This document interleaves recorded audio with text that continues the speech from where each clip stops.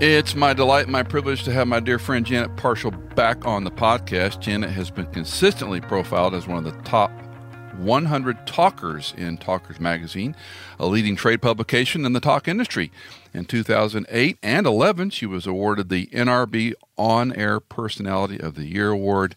Janet has served on boards including Concerned Women for America, the National Religious Broadcasters. She has received the Excellence in Communication Award from Women in Christian Media, and I would take another 10 minutes to read the rest of her vita. She has been on mainstream media, Crossfire, Hardball. Some friends aren't old enough to know what Hardball is. Exactly right. Larry King Live, Donahue, that's another old relic. 700 Club, Hannity and Combs. Combs is no longer with us. Aaron Brown, also on it goes. You graduated from Carroll College in Wisconsin, twice appointed by Wisconsin Governor Tommy Thompson to the Wisconsin's Women's Council. You know, our friend Rob Schwartzwalder wrote for Tommy. Really? For a period of time. Wow. Small world, isn't it? Unbelievable. Several books. The latest, Buyer Beware, Finding Truth in the Marketplace of Ideas. She and Craig live outside Washington, D.C., Northern Virginia. 4 kids, 6 grandkids, a couple of goats, sheep, camels. Any camels Not yet, nope. You got to get a biblical thing going there. Come on. I live next to a vineyard, so I'm really all New Testament over here. Yahtzee. All right, I want to go to work here. So 3 things I had asked you to think about, and we can go lots of ways with this. One of my frustrations, and I wanted your opinion on this because you're the expert, not me. Rules for thee, but not for me. What happened to our rule of law where, whether it was the Chief Justice or a state justice was supposed to enforce laws, and we could talk about any protest. I don't care which one you want to pick. BLM, CRT, Antifa, even January 6th. What happened to rule of law, Janet? Well, let me give you, if I can, a theological response and then a cultural one. And sometimes they diverge and sometimes they intersect. First of all, I look at my map of what's going to happen in the days ahead, and I realize that the book of Matthew says we're going to go through a period of lawlessness. This is a hallmark of moving into the end times, where man is basically doing what's right in his own eyes. And so we're seeing that. None of that surprises me. It reminds me also that I think God instituted government, and certainly our founders said this. If you read the Federalist Papers, if you read the dialogue between Adams and Jefferson, they knew that because of the basic sin nature of man, we needed the restraint of government. And that's really what government does. It provides a kind of restraint for us given our behavior, that it's a level playing field, that we are all expected to behave in a certain way, and that there is, in fact, equal justice under law, and that there is equality among human beings. That was the precept on which they built all of this. So that was supposed to be the way we started out, and we did pretty well for a couple hundred years, but in these last few years, we have seen that dissipate completely. And I think as a result of that, what we're seeing, and I'm going to get a little philosophical here, is what I see, cultural situational ethics. Any means whatsoever is justifiable as long as it gets you to your desired end. So if you decide that you want to violate 18 U.S. Code Section 1507, which says you cannot protest outside of a judge's home, you don't care. You are so blinded by whatever issue you want to see protected, enhanced, advanced in the culture that you're willing to break the law. Now, the problem is not just the lawbreaker, it's the law enforcers. When they decide to turn a blind eye and a deaf ear toward a protester and not to act it out, what they're doing is they're sending a message to this generation and the up-and-coming generation that the law is a farce. It doesn't mean anything. It's to be broken at anyone's whim or whimsy, and whatever you want is completely and totally justifiable. Add to that now, to this 7-layer cultural salad, the whole idea that we're going to, quote, defund the police. Are there bad police? Yes. There are bad talk show hosts. There's bad lawyers. There's bad pastors. Well, there's bad in every single group of culture. But when you... A lot of bad pastors. But when you say we're going to defund them... A lot of bad pastors. We could do a whole hour on that. But going back to the bad... That's actually... I like that idea. I do too. But the pastors, not the pastors, the police, now you got me all off here. The police, if you're going to say we're going to defund them because they're all reprobates, they're all evil, well, first of all, that's too broad a brush, and it's absolutely simply not true. Well, let me interrupt. Please. What's the net gain if you truly believe we should defund police? Excellent. Are these people, I mean, for the life of me, social workers going to a domestic dispute, good luck. I mean, what's their intent? Socialism. I mean, if you want me to just narrow it down to you and one I would word say, response. yes, it's evil all the time. But I would say it's a Marxist ideology that you don't have a police force and you let people become their own individualized police force. But here's the deal. If you're going to look at cultural opinions out there, if you want to look at polling data, overwhelmingly Americans want the police, that they want the police to be there when they're in trouble, when they have to call out for help, when they want somebody to be their kind of protector. But when you move, and I hate to say this because it's oh so trendy, but Michael, ideas have consequences. This is philosophy 101. Good ideas have good consequences, bad ideas have bad consequences. Marxism is a horrible, in fact, I'll be bolder, it's a hellish idea. And this idea that you have to create a victim and a victor, the oppressor and the oppressed, the idea that there has to be a class of people that rule over all others, these are the tendril outreaches of that ideology. Now, you and I are of a certain age where we would have thought, this is never going to happen in these United States of America, right? We went through the Cold War, never going to happen whatsoever. And I think what happened is when we looked at that rebellion that was going on in the 60s and the 70s, these were the college students who have now grown up to be the college professors who are fomenting these Marxist ideas. So they grew up, but they didn't grow out of their ideas. And we're seeing that manifest in the culture today. What's wrong with our country that suddenly now we've got fertilized fields that are receptive to these kinds of ideas?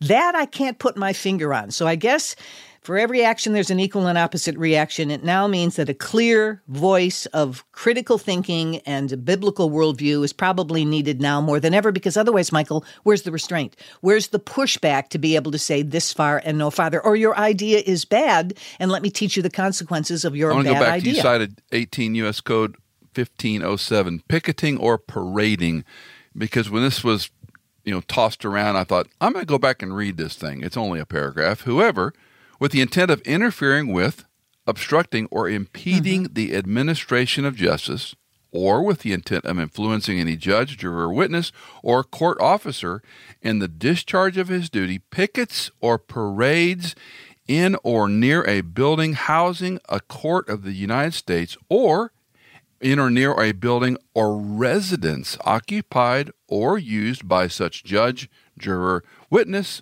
or court officer, or with such intent uses any sound truck, boy, talk about history, or similar device, or resorts to any other demonstration in or near such building or residence, shall be fined under this title or imprisoned not for more than 1 year or both. Nothing in this section shall interfere with or prevent the exercise by any court of the United States of its power to punish for contempt. I mean, how is this not clear? I was going to say, first of all, isn't it almost boring to have to review the pedantic? It's just so crystal clear. But let's talk about the philosophy behind this. Why was this in the U.S. Code in the first place? It was because we have three branches of government. Quick crash course in history here, built on the idea that man is sinful. The founders had a king. They didn't want all that power to reside in the branch of the monarchy, so they created this system of checks and balances, understanding our basic sin nature, and that because of the executive, the legislative, and the judicial branches would hold each other at abeyance, because without it, absolute power would corrupt absolutely. It's a brilliant idea. And we believe strongly in the separation of powers. We don't lobby judges. You can lobby your legislator because the will of the people becomes the law of the land. The founders felt the legislative branch was the most important. But you don't lobby justices. Why? Because picture what a judge's responsibility is. He stands under that famous statue of Lady Justice. She's blindfolded and she holds the scales of justice above her head, and the evidence tips the scales one way or another based on the facts, right? And so you can't lobby facts. They are objective truths. You look at them, and then the judges hand down the ruling within the parameters of the law. Therefore, you don't lobby. And judges are going to hand down decisions, and because there's almost always two parties in any lawsuit, whether it's your local courthouse or the Supreme Court, somebody's always going to be unhappy. So the people who put that in the U.S. Code thought, no, there's going to be an action here. There's going to be a reaction because somebody's not going to like a decision. These are private citizens. They should be protected. Now, let me tell you how much that's still valid today.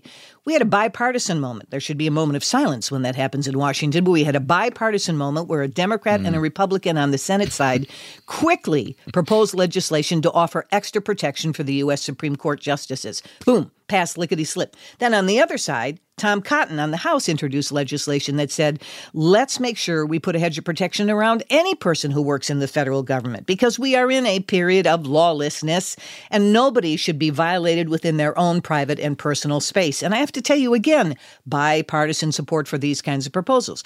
So what we've got is a fraction of the population that's decided the law does not apply to them. And that takes me back to your first question, which is lawlessness. And the antithesis of lawlessness is righteousness. So whenever you see lawlessness, it's opposed to the idea of good deeds. And these are the two things that are at war with one another right now.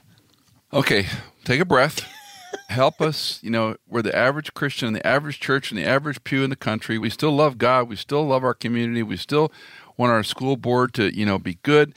And yet this is so out of control. Mm-hmm. I made a comment to our church, and I got a little bit of blowback, but as you and I have talked before, I don't care. But I made the comment, if you're not homeschooling or in a tutorial, you're crazy. Yeah. And I'm not disparaging all Christian schools or all public systems, but I'm saying you don't have time as a homemaker, a young couple with 3 kids in elementary and middle school. You don't have time to fight this fight. Other people got to fight it. Now, I love that these mothers are, up in arms and they're trying to fight it, but also go, you're impacting your kids in a consequential way that you may or not be aware of, and maybe that's somebody else's fight. That being said, how do you stay in the battle, Janet, without getting so co-opted that now you're a fighter, not a mom and dad raising your kids, or and same in the church. Yeah. I don't want our people to go out and march around and protest peacefully. I want them to love God, to share Christ with their friends, to be good moms and dads and parents, to teach their kids how to navigate the university. Yep. I mean, am I crazy? No, not at all. Well, probably. But. No, not at all. In fact, it's such a very astute observation on your part. So here's where I take comfort. We've been here before. I look at how God's people prospered into captivity in Babylon. Jeremiah sends this letter and says, here's what I want you to do when you're in captivity. And he tells them to go ahead and have kids, plant their gardens, and seek the welfare of the city. So it's not an either or, it's a both and. Then fast forward to first century Rome, Christians are so hated that they're either thrown to the lions, they're killed by gladiators, so they have to meet in the caves in Rome, and that's where we find the ichthus carved in the stone in Rome. So we've been here before. We are opponents of the culture by design. We are working through this culture. We are not permanently planted in this culture. And if we're doing it right, Michael, we are going to be standouts in the culture because we're not of this world. Our worldview isn't the same. Our ideas aren't the same. Now, that's where the delicious challenge comes in. So because we're by design countercultural, how do we engage this culture? And by the way, on that note, how does somebody evangelize without engaging? I'm not going to send a note in the mail and say, here's the 4 spiritual laws. It's a relationship. I've got to connect with people. I've got to start to hear where they're coming from, meeting them in the marketplace, right? And so that means a cultural engagement by mandate. And John 17, when Jesus is talking to his daddy, oh, how gracious God was to allow us to be a silent observer in that prayer as he's on his way to the cross. My prayer is not that you take them out of the world. That mess is exactly where we're called to go. Let me go back to your observations about moms and dads, because I think that really is a classic textbook example. What I love is that this is happening organically. There is no 501c3 tax-exempt organization in D.C. that called the moms and dads of America and said, show up at the school board meeting. What happened is this was a wonderful takeaway from COVID, if one can find a wonderful takeaway from COVID. And this is, mom and dad suddenly had the best parent-teacher conference they've ever had in their life. They walked past the laptop on their dining room table. They hit the pause button and said, What, you're teaching my child that because of the color of his skin, he is either oppressed or the oppressor? We don't teach that in my house. We believe in Imago Dei, that everybody has the image of God, that we are fearfully, wonderfully made, all precious, all equal in his sight. That's an antithetical worldview, and you're teaching my baby that, or they're teaching rebellion to my child. Forget that God created you, molded you, male and female. He made them both. You get to decide, Genesis 3, we shall be like gods. You get to decide whether you're a boy or a girl, and we're going to help you. See this closet? We have this whole closet at our school where you can come and change your clothes when you get to school to be the boy you want to be or the girl you want to be.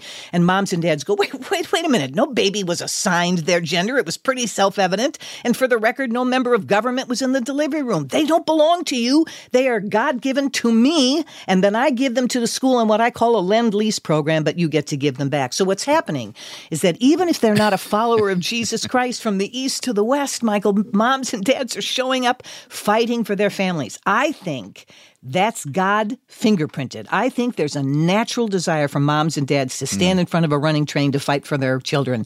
And when they see the world moving from education to indoctrination, something is happening. So there's the conundrum that you started with the school system. So for moms... it's not moved. It is indoctrination. 100%. It is indoctrination. 100%. And, so you talk about in front of a train for your kids. I'm going to get in front of the train to get formula for my child now. Seriously. I mean, who would have thought we'd be here? Well, that's exactly right. That's a whole hour program in and of itself. I'm way off script. Okay, I do want to bring a point. We had a guest on, Steve Miller. If you've not had him on, you might take a look at his stuff. But he wrote a book called 12 Mega Clues that Jesus' return is nearer than ever. Your brother, friend, and mine, Ron Rhodes, and Irvin Lutzer wrote these over-the-top endorsements. And I went, okay, if Ron Rhodes says this is the most important book on prophecy this year, I'm going to buy it and read it. So I have him on the program, and I said, okay, I'm going to joust your title, 12 Mega Clues, Jesus' Return is Nearer and Nearer. I said, that's clickbait, because salvation history, every year we live, Christ's return is closer than ever. But he came back with an interesting comment, and of the 12, he talked about COVID. And, stupid me, I'm slow to learn. He said, Michael, COVID taught us that a handful of people with fear control the world. Yes, absolutely. He said, never in our lifetimes have we understood this like we are today. Now, maybe 1940s, we often go back to pre-World War II. I mean, here we have a German annihilating Jews, the final solution. This could be the Antichrist. I was a pastor in the 1940s. I may well have been preaching, signs of the Antichrist. Who knows? Be that as it may, now we're looking at and it's so striking. We talked about birth pangs, and the contractions get more and more intense and closer together before the final birth. But I was struck by his observation. I know you've had probably a half a dozen or more programs just on this topic about the fear that COVID engendered and how a handful of people controlled our work, controlled our attitudes, turned into entitlement, turned into PPP, turned into all these things. And we just kind of yawned and said, well, we have to do this because some might get sick. Exactly right. I had Steve on. Excellent book. I strongly recommend it to all our friends listening. But let me tell you what I observed, and that is, Scripture calls us sheep. And it isn't just because I happen to have some. I have to tell you, I understand the nature of sheep. It is no compliment, all right? They don't have a single brain cell among them. They cluster together. God designed them so that they don't have any natural defenses when they cluster together in a herd. You know what they do? They stamp their foot on the ground. That's all they do. They don't bite. They don't bark. They don't do anything. So being called a sheep, not a compliment. We were sheepish. Not a good picture. We had the government come along and say, we have decided for your safety and security. Hold on to that thought. Safety and security, that you cannot gather together in the Lord's house. Okay, safety and security. That's that whole idea of saying to the culture, we're going to offer you protection. We're going to offer you cover, but you're going to have to do what we tell you to do. How many times have we sold our soul, figuratively if not literally, because we were promised safety and security? So what I took away from this was, oh my, these inalienable rights that we hold so dear, that particularly the first right, that First Amendment, the peg on which all other liberties are hung, unbelievably fragile, that the stroke of a government official's pen and we lose it completely. So, and I'm going to get into trouble for saying this, and that's okay. But I have to tell you, God bless those men who said, no, I'm not bending my knee to Caesar. Christ is the head of this church. Now, they went overboard to try to accomplish as much as they could, 6 feet apart, cleaning, filters, the whole 9 yards. And after a while, it was ludicrous. And I will give you the ludicrous nature to this day. Now we've got people, you go into some places, you wear a mask. You go into other places, you don't wear a mask. The 6 feet, not so much anymore. In other places, absolutely violative if you're closer than 6 feet. Now Johnson & Johnson is saying, maybe we had some problems with blood clots. So maybe questioning is not such a bad idea. But what the bigger concern was, when I was a kid, the verse that bothered me the most out of all Scripture after I came to faith in Christ was that the day was going to come when even the righteous would be deceived. And I can't tell you the hours I spent thinking, how does somebody who has the imputed righteousness of Jesus Christ get deceived. And I think God has used that in my life because I came to Washington, which is a town filled with deception. And I can begin to see how easy it is. But I'll tell you, Michael, if we're not planted in God's word, one of my favorite verses is Colossians. See to it that you're not taken captive through vain and hollow philosophies predicated on this world rather than on the word of God. Yeah. The drift is not just theological drift in the church. It's the drift of hearing the siren song of the culture and thinking that they offer safety and security, and they don't. All right, I got to shift gears because I want to talk to you. I want to get some help from you about, and you've been in journalism and Christian reporting and on media a lot longer than I could ever envision in my own life. But Janet, what happened to journalism? And we shifted to op-ed, everything. Yeah. And I still remember early on, before cable, we had 3 mainstream channels and UHF if you had a good enough antenna. Mm-hmm. And when I was young, in high school and college, I was the weird kid that liked the MacNeil-Lehrer Report. Mm-hmm. I liked watching those guys that weren't, the camera angles were terrible. They were boring. It's all cut out. But they talked about content. NPR, in its early days, albeit very liberal, at least talked about content. There was a time when Cokie Roberts and Nina Totenberg and Bob Edwards were pretty decent journalists. Mm-hmm. Something happened along the way. I mean, we knew they were left, and we understood that. But what's happened, and even, and I won't name the Christian publications, I can't read them anymore, Janet. Mm-hmm. They're no longer reporting. It's just an opinion piece. And back to Journalism 101, what happened? And then help our friends understand, how do you read critically? And don't hear me wrong, conservative Christians get in the same trap. We get in the same trap. Absolutely. And we become, op-ed pieces as opposed to, okay, here are the facts about, who's this one medical doctor, female doctor that got fired from her hospital and she continued to treat COVID patients with a certain protocol and they all got better, but be that as it may, it wasn't part of what, CDC and Fauci and others permitted her to do. And she's still fighting the fight. Right. What happened to Journalism 101 and how do we get to op-ed is all we hear? I think there's a couple of reasons. And let me harken back to the idea. You made the statement, and I want to back it up as being factual, about the leftist drift. There was a study that was done years ago by 2 fellows called Lichter and Roth. And they surveyed what the worldview was of the reporters, right? Every one of us has a worldview. A Supreme Court justice doesn't shed his, a reporter doesn't shed hers. Everybody has a particular worldview. But in the world of journalism, unless you're writing for the opinion page, you are supposed to report objective facts. Lichter and Roth found out that the overwhelming worldview for the reporter was to the left of center, that they were ardently pro-abortion, they were strongly in support of gay rights. So that is the grid through which they pushed their view. And there probably was a lot of chafing and pulling back the reins and trying desperately to maintain objectivity, but the dam broke.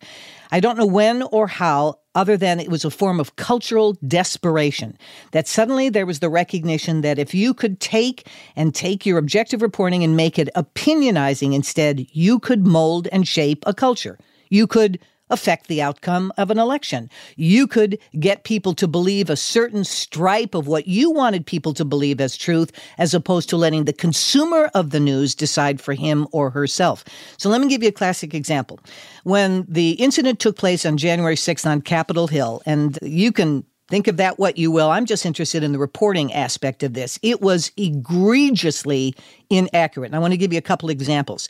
So there was an April release that came out of Washington, D.C., and they talked about how many people died on the Hill on Capitol Hill. Every time I hear that, my back goes up because I thought, wait a minute, that's not factual. So there were 2 protesters, a fellow that was 55 and one that was 50, who died of cardiovascular disease.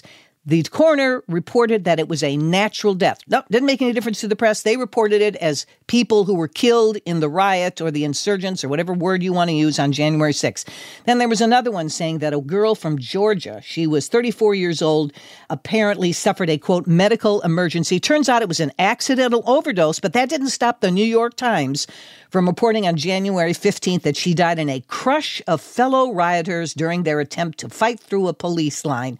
In fact, that narrative got picked up by prosecutors who then used it against those who were there on January 6th. The only person who died January 6th was an Air Force veteran who was shot at point-blank range by a Capitol Hill police officer. no examination, no vetting of the facts, no prosecution. It was a political witch hunt. It is why there's a hearing still going on today. So this goes to your point, and I give this just as an example, that this is not about objective reporting. It isn't a matter of fact-finding. It's a matter of using the news as a bludgeoning tool. Now, add to this the ascendancy of social media. That has been the biggest game changer. Whether it's Facebook and Mark Zuckerberg, and there are all the times they come to testify on Capitol Hill. I'm super glued to the hearings. I wish I had a nickel every time they said, I'll have to get back to you. I'll have to check on that, which is called a nuanced move where they're not answering. And yet we know their influence. We know their relationship with foreign countries, many of them rogue nations. We now know, particularly because Elon Musk wants to buy Twitter, that 2/3 of the people on Twitter are bots.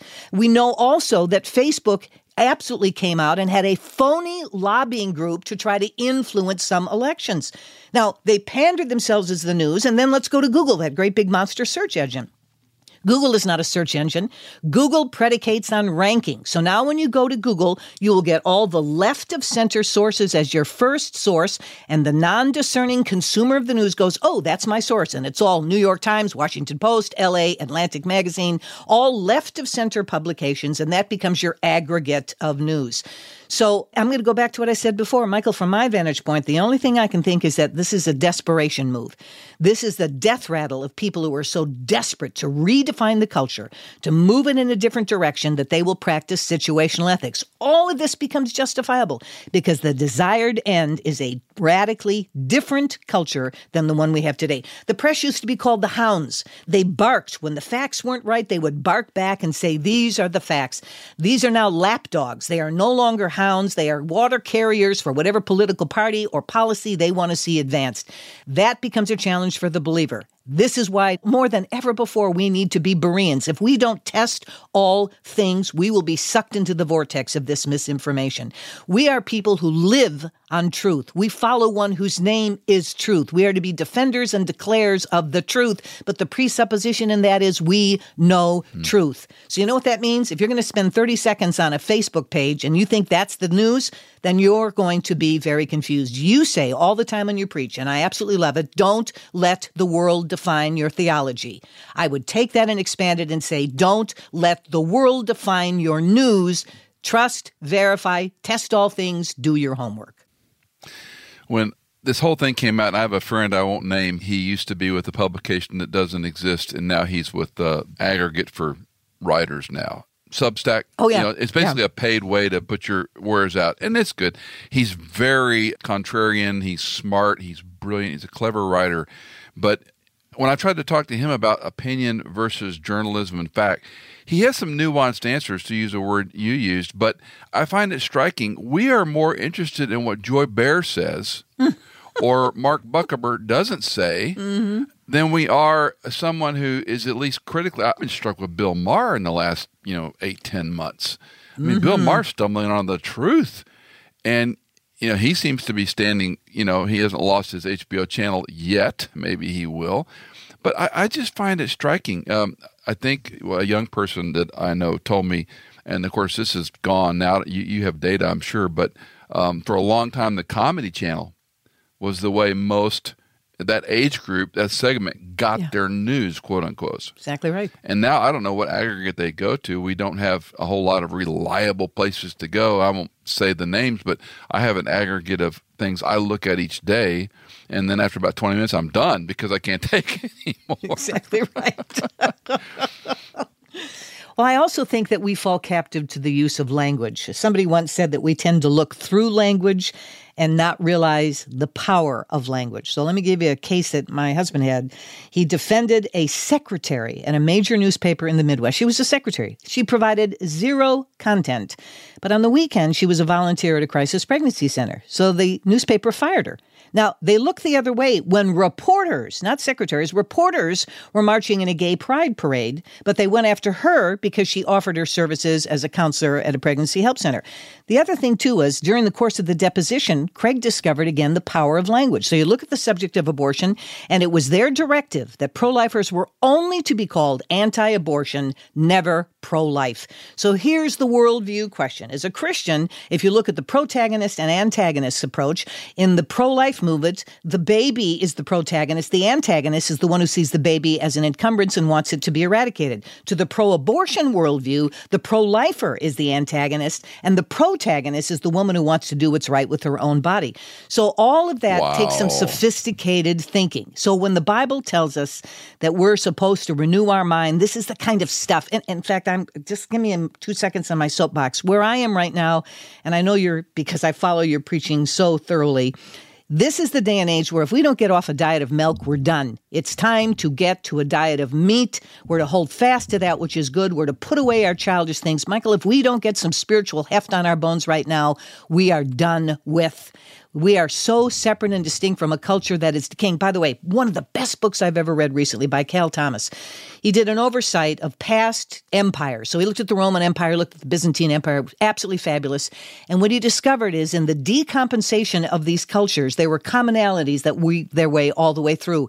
Licentiousness, sexual immorality, all the things we're seeing, and the average life of an empire is 250 years. We are rapidly approaching the 250th birthday of America. What are we seeing? Lawlessness, licentiousness. I get asked all the time when I'm talking to Dr. Mark Hitchcock, Dr. Ron Rhodes, all of our other prophecy friends, is America mentioned in the end times? And to the person, no, they cannot find any reference specifically to the United States. Is it because we fall like these other empires? Is it because we have decided that entertainment in the Colosseum, the cry for bread and circus, and Christians are no different than anybody else on this? In fact, I'll give you a stat. Do you know that a new poll just came out that people are more interested in the Johnny Depp trial than they are in the leak from the United States Supreme Court? Let that sink in for a minute. What does that tell you? Crying for bread and circus in the Colosseum. So Christians had better develop a different appetite, and they'd better start thinking critically, or we are done with. We are distinctive. We are the salt. We are the light. We've heard this ad nauseum since we're knee-high to a grasshopper in Sunday school, but the application is more profound and more necessary now than it's ever been performed. We're giving up the light. We want to be accepted by the culture. We don't want to stand out. We just want to blend in. And when that happens, whether it's from the pulpit on a Christian campus or in our home, we're done. We've given up the gospel. And this is my great fear, and that's where I know I am a dinosaur. And I keep telling our little church, I say, guys, I've not used this word evil in the 40-some years I've been trying to teach the Bible more in the past year. I use the word evil all the time now. There's no other explanation for it. That's why I asked about the outcome of some of these things. And immigration, goodness gracious, I don't care where you are on the continuum, the number of humanity coming across the border, let's set aside the criminal element of drugs and fentanyl and trafficking, just the problem of humanity. We're not interested in any of this. We're just opening the gates. And people are like, well, we have to take care of these people. And I'm like, sure, but there's got to be a process. And you fast forward with some of these unbridled policies we have, I'm a fatalist anymore now. I'm like, the church is done. America's done. I don't like to say it, but that's where I in my heart of hearts, I'm going, Lord, if you don't do some type of, I hate the word revival the way it's used, but revival and revolution in the heart of the believer and I tell our people, you don't have to be mad. You can smile when you talk about your opinion. You can smile when you engage a person that doesn't agree with you. And if they get angry, that just, proves the point. But it's so difficult for most people who are just trying to make a living. They're trying to love their kids. They're trying to make the soccer game. They're trying to pay the bills and maybe make a mortgage. Maybe they're innovative and trying to get out of debt. Who knows? But they're so overwhelmed by this information age run amok that we're lost, Janet. And you got people like you and maybe me and my little sphere yelling at the top of our lungs, like Proverbs 8. Yes, exactly. I don't know. I don't know what there's not a question there. It's just Michael's little rant. Sorry. No, but can I back up your rant? Because I absolutely agree with you. Of course. Here's what I'm hoping. I'm hoping there's a remnant. I'm hoping there will be some of David's men who will not bow their knee. I'm hoping that there are some who don't care what the costs are. I talk about the persecuted church all the time. I just told the story of a Christian college student in Nigeria. And Nigeria is a horrible place right now to follow Christ. 50 to 70,000 Christians have lost their lives in the last few years. This girl was taken. She was told she had to marry a Muslim. In that country, you give up your faith. You have to assume your husband's faith. She was a Christian. She wouldn't marry a Muslim. They stoned her to death and then set her body on fire. Now, I tell that story only because she was more in love with Jesus and didn't care if it cost her life than anything else. And the problem is, I think we are more in love with the idea of being accepted by the culture. Nobody wants to be called a transphobe or a homophobe or whatever phobe is the topic du jour of the day. We absolutely want to be accepted. And you talked about that person who just wants to get to the soccer club and put the bread on the table and live their life. But the problem is this.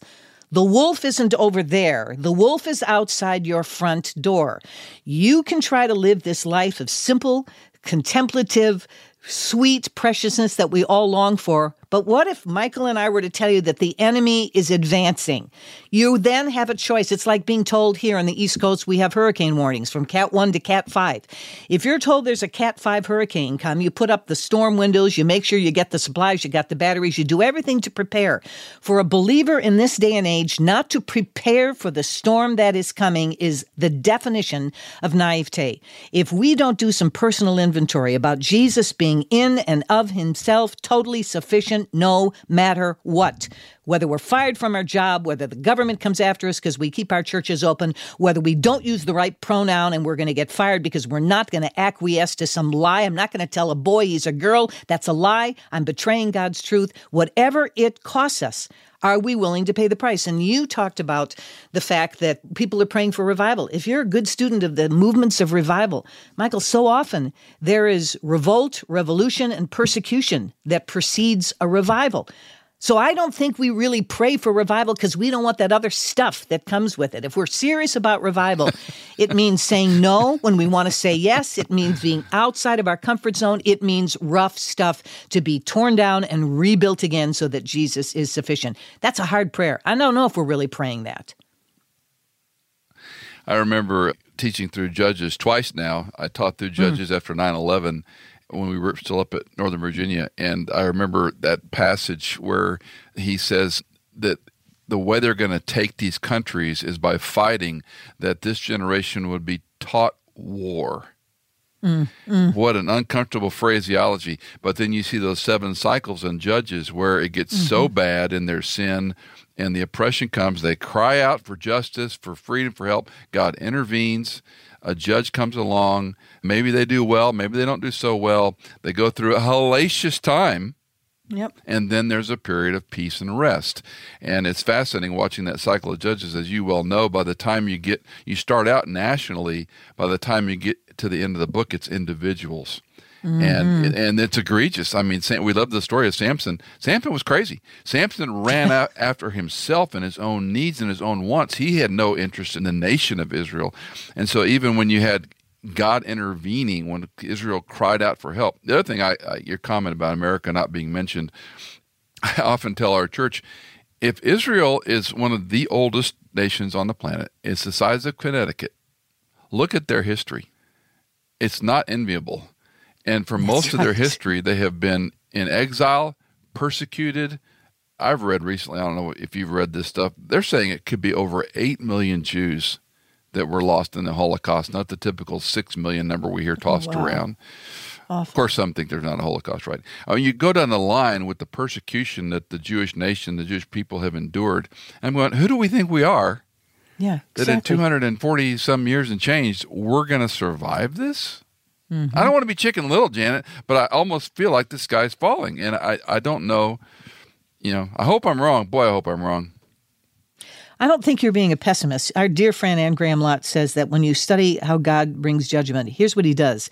The whole Word of God is filled with stories of God warning and warning and warning and warning before he sends judgment. I think you'd have to be suffering from the Rip Van Winkle syndrome right now if you don't sense God's warning. We've taken the institution of marriage. We've taken the issue of human sexuality, all of which were designed by God in a place of perfection. We're redefining, and now we're thinking to ourselves that God is just going to look the other way. And again, God hasn't given us a spirit of fear. One of my favorite verses, particularly for these days, but of power, love, and of a sound mind. Some translations say self-discipline. We need that now more than ever before. But I think if we're going to be like the men of the tribe of Issachar, we have to know the times. We have to know what to do for the nation. And that isn't a matter of being fearful. It's a matter of being tuned in, discerning. And I love what the founder of the Salvation Army said, before the sun sets, let your feet be swift to share the gospel of Jesus Christ. Here's one takeaway for this decaying culture. There is no ambiguity that they're crying out for God. Johnny Depp and Amber Heard's trial is a perfect example of filling your heart with everything, drugs, sex, rock and roll, everything you could want, star power. And they're sitting vivisecting each other on the stand week after week after week. And you know what they need? Jesus, not a settlement in a libel suit. They need Jesus. So if we would just get our heads out of our own comfort zone and say boldly, oh God, open the door of conversation for me to talk to somebody today. Everybody's hurting. The American Psychological Association says stress levels in America are at an all-time high. Alarming, the author said. 81% of America right now is dealing with stress. What an opportunity for the believer. So I'm not discouraged. It's like, oh, thank you, God. You left no ambiguity on the place and the part we could play in history right now. So I'm excited about that. I need to talk to you more often. Okay, so I asked Hannah, my executive producer, I said, Hannah, what question do you want me to ask Janet as we wind our time down? She says, when you were raising your kids, you were super involved in their school, president of PTA and so forth. What advice do you give moms today who want to raise their kids with biblical truths but are just being bombarded by the culture? Yeah, amen. First of all, Hannah, thank you. What a superb question. A, stay at it. Here's what I know. You don't parent in absentia. I love the idea that moms and dads are the best Department of Health, Education, and Welfare. There's a whole principle in psychology called first impressions, right? So whoever gets to our child's heart first leaves the first impression. Right outside your little tent, the world is roaring. They can't wait to get to your child's heart. And say to a 5-year-old, Michael, we have this as documented evidence, a 5-year-old, who are you sexually attracted to? My 5-year-olds didn't brush their teeth on a regular basis, let alone who they were sexually attracted to. So if mom and dad can get there first, and you, brother, are working your way through Proverbs right now, we just have to go in the first chapter and we talk about knowledge and wisdom and mom and dad and teaching their kids. If we can get there first, if we can be obedient to Deuteronomy, if we can recognize what 1 Thessalonians says, if we put into place that idea that your kids were divinely appointed to be in your house, that God has given you the profound and unchangeable responsibility of being their mother and their father, not their best friend. You weren't elected, you were appointed to this position. And if you get there first and teach them the principles and precepts so they happily hang it around their necks, then you know what? The world comes and they learn to deflect. They learn to bounce. They learn to be Paul at the Areopagus and say, you know, I hear what you're saying, but there's a different way to look at it. If we get there first, it'll stick forever. But the problem is, I think we've relegated it, and even in the church, we've relegated it to the Awana Club, we've relegated it to Sunday school class, we've turned it over to the youth pastor. Great, all supportive. Never designed to take your place. So this means rolling up your sleeves, doing a personal inventory on your life. How much time are you spending, mom and dad, on social media? How many Netflix films are you watching? Did you turn off the world? Do you having quiet time around the kitchen table? I know all that sounds supercilious and hyper-spiritual, but you know what? We've been hearing this for years and decades in the church. You know why? Because it's truth, because it works, because it's necessary. And now more than ever before, when the culture is violating the innocence and the purity of our kids as young as 5 with drag shows, you better get there first, because if not, your child in this culture war is going to be taken captive, exactly as it says in Colossians. And from time to time in a sermon, when I give people a message like that, I go, another cheery Michael Easley sermon. Janet Parshall, we'll have all the information about Janet on show notes. If you don't know her, you need to learn about her newest book, Buyer Beware, Finding Truth in the Marketplace Ideas. Anywhere you buy a book, any outlet, you can buy it online. She and Craig are dear friends. They're fighting the good fight. I can't tell you how much I appreciate you guys and look forward every time we get to talk, and love you like crazy, and thank you for taking some time to jump on our podcast. Oh, brother, I'll tell you what, you are a rare breed and a most valued one. Thank you for the privilege of being with you. I treasure these times.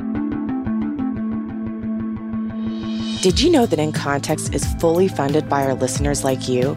If you are a regular listener, would you consider giving a one-time or perhaps monthly donation?